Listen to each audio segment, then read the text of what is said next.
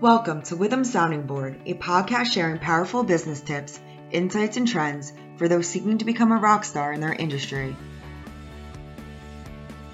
Hi, everyone. I'm here with John Shepperson and Steve Jidnak from SWK Technologies. John is a Senior VP Business Development Leader with 21 years of experience in the food and beverage industry.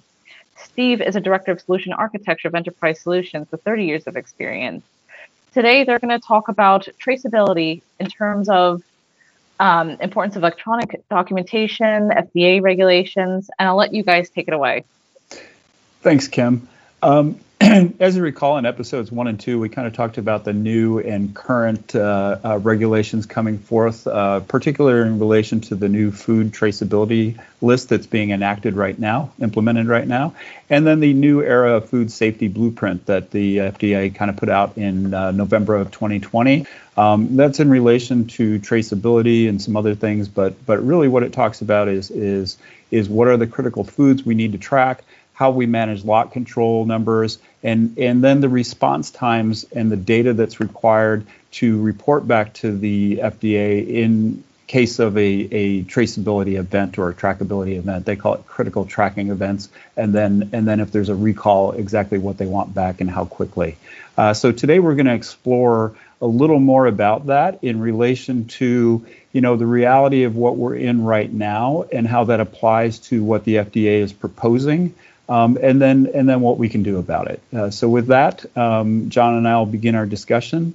And John, I just want to talk a little bit to start with about the type of records that companies normally keep in relation to lot tracking or traceability, and what some of the challenges of those record keepings are.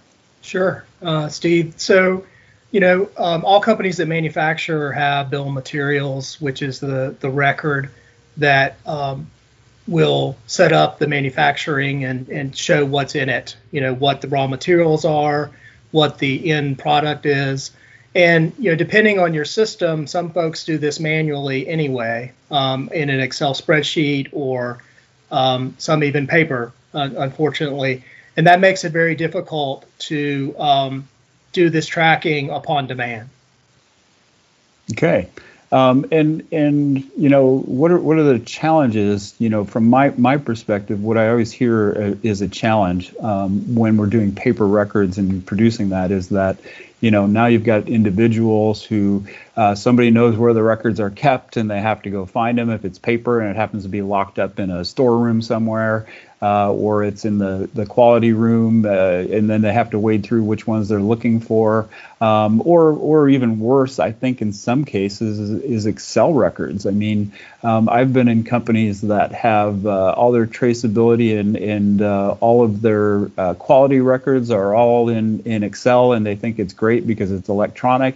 But you open up a file folder that says, a product on it, and there's 73 different spreadsheets in there that have 45 different products and 63 different production runs on it. And now you have to go through and try and find the one you're looking for. So from that perspective, what else have you seen or heard about in your 20 years of experience of people when they do have to find that? I mean, what is the cost of that, do you think? What are the implications to the company? Well, I mean, if especially if they're doing Excel, each one of those 63 tabs or whatever you talked about is done manually. So each time that's done, there's a chance to get it wrong. Human error is human error. And so there's a lot of issues there that even if you do find the record, it could be a bad record. On the paper side, I think it's if you look at the cost of creating the paper and storing the paper and finding the paper, all the labor associated with all of that, the numbers can be astronomical. If you look at those hours multiplied by a high salaried individual. Right, exactly. I'll throw another one at you. Ultimately, the cost of doing something like that is fairly prohibitive. And we know that the FDA typically runs at least one mock recall at a company, and maybe more than that if they've had some issues in the past. We're also finding that a lot of customers are requiring a recall process. So they have their own process they want them to follow, and they have to do mock recalls on that for a company to prove that they can show where the stuff came from. And combined with that, if a company is really on top of it, they like to run a number of mock recalls on their own, simply so they're prepared for any of these, so if something happens. So when the FDA says, let's do our recall, they already know what they're doing and how to do it. If you're in paper or you're in Excel, et cetera, you tend not to do that extra work to figure out how this all goes together because A, it's too costly, and B, it takes your people away from doing things they need to do on a daily basis. So, the end result of that, and I think you agree, is that if something does happen that's required, whether it's a mock or real recall, they struggle to be able to do it because they haven't had the practice. Right, exactly. And doing all those testing runs and other things, it keeps you from doing your real job of creating products and shipping them out the door to your customers. Right. And ultimately, that's the goal, is to make sure customers are happy. And this actually plays along into that, because if you do have a recall, that's a real problem. So the key is to make sure that we know quickly and responsibly where the product went and what happened. And I think that kind of highlights why electronic documentation in your systems is important. Do you want to kind of highlight some of that particular part of electronic documentation and what it can do for you? Sure. So, if you have a system, a good ERP system that has the lot traceability and everything front to back, then you'll be able to pull up reports or views or dashboards very quickly to accommodate those mock recalls for your customers, for the FDA, or even your practice runs. The proper software will really keep all of that labor to a very, very minimum by having the reporting at your fingertips.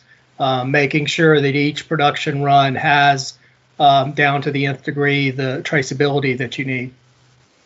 So do you think it's important that a system be an integrated system, or is it okay if a system, we have an accounting system that handles purchasing and sales and maybe some inventory, but then we have a quality system that captures all those results and has lot codes in it, et cetera, versus a end-to-end ERP system that's fully integrated? I do think the integration is important, and the reason is that if you have different systems that do these things, you're still going to be having your information siloed, and you're still going to have a manual component of pulling the information together, and you could potentially have data that doesn't jive with the other data in the other system. So, the more integration you have and the more automation you have, the better in this case. Yeah, I think too that the idea that the FDA is really expanding the types of information they want to get out of a company when they're doing a recall or a tracking event is really important to know from the standpoint of different systems. I mean, right now we know that they want the product, they want the lot, they want the company that's reporting, they want to know who the manufacturer was. So you may have to trace it all the way back down to there, or it may come from a different source that they can marry together. But they're also asking for distribution channels. So, if I'm the producer and I have a tracking event, they want to know what my distribution channels are. They want to know how much product is out in the marketplace and what might be left out there, because they want to figure out what the potential threat in the marketplace is so that they know what their actions need to be. It's very difficult to do all that when I have different systems, or I'm on paper or spreadsheets, et cetera. And I think that really highlights why we need to get to the point that electronic validation or electronic documentation is important. Another aspect of it is, and it's really funny here, John, they're not actually mandating that anybody do anything electronic. You can still do paper. You can still do Excel. You can still do, a notebook in the back pocket of the guy out on the production floor. Okay. But once they ask for the information, you've got 24 hours to get it to them. Right. I don't see how you're going to do that if you're not electronic. Exactly. Yeah. Could you imagine last year when the lettuce recalls happened? Could you imagine tracking all of that down if you were on paper? Yeah. And the ramifications of that. Yeah, that is part of why this whole FDA new era of food safety blueprint came out, was that it really highlighted during that issue last year how bad the system is at finding where product came from and where it went to. So they've kind of brought this out as a new way to try and key in on those key products, the food traceability list products that they really want to manage much closer than they ever have in the past. And potentially not manage some other things that aren't really problems as closely as they have in the past. So, but while all of this is to some degree voluntary, other than things that are on the food traceability list, they're kind of like suggesting that this may become reality for everybody in the future. So, and that brings us to another thing, is that it's one thing to have electronic documentation, but you also need to make sure that it's accepted by the FDA. And there are different ways of doing that. Can you explain a little bit about how that might work in an integrated ERP system? So no system in itself is really compliant to the FDA. It's your processes and how you set up your system. The data points have to be there, and you need to make sure that they're there. But you have to make sure that all of your processes match up to that. Yeah. So really, what we're talking about there is that it takes some effort. It's not just saying, I bought a system and I'm now compliant. Right. No system is compliant. They can be compliant. I guess they could be compliant enabled. Right. But it really takes an expert to work with the company to get it set up properly, put the right controls in place. There's some audit requirements within the system. There's some separation of duties, et cetera, in how they manage all of that. So it is a lengthy process, but it is something that companies should consider going forward. Especially if they're in the food business and they're manufacturing, creating, handling these items that are on that food traceability list. If I'm just making loaves of bread, it's not as critical. But if I am handling shell eggs, or I'm handling all of these leafy green vegetables or fresh fruits and vegetables, it's something to consider. That it's a much better way to go from the standpoint of what the FDA may be looking for in the future. So they're not mandating it, but it's awfully close. Right. And as a company grows, it becomes more difficult to switch ERP systems, not less difficult. So while it is always painful to switch ERP systems, setting yourself up early is a good idea. Yeah. And fortunately, there are systems out there, and SWK Technologies does have systems that can be validated for the food industry and have been validated in the past. So we're in a good position to help. So any other closing thoughts on this, John? No, I think we covered it, Steve. I think if anybody has any questions, they can give us a call, or we'll follow up with them. Thanks, guys. This was a great discussion on the challenges of compliance surrounding documentation, the benefits of electronic documentation, and its relation to traceability and FDA regulations. It was great to have you both on the podcast, and we'll see you next time.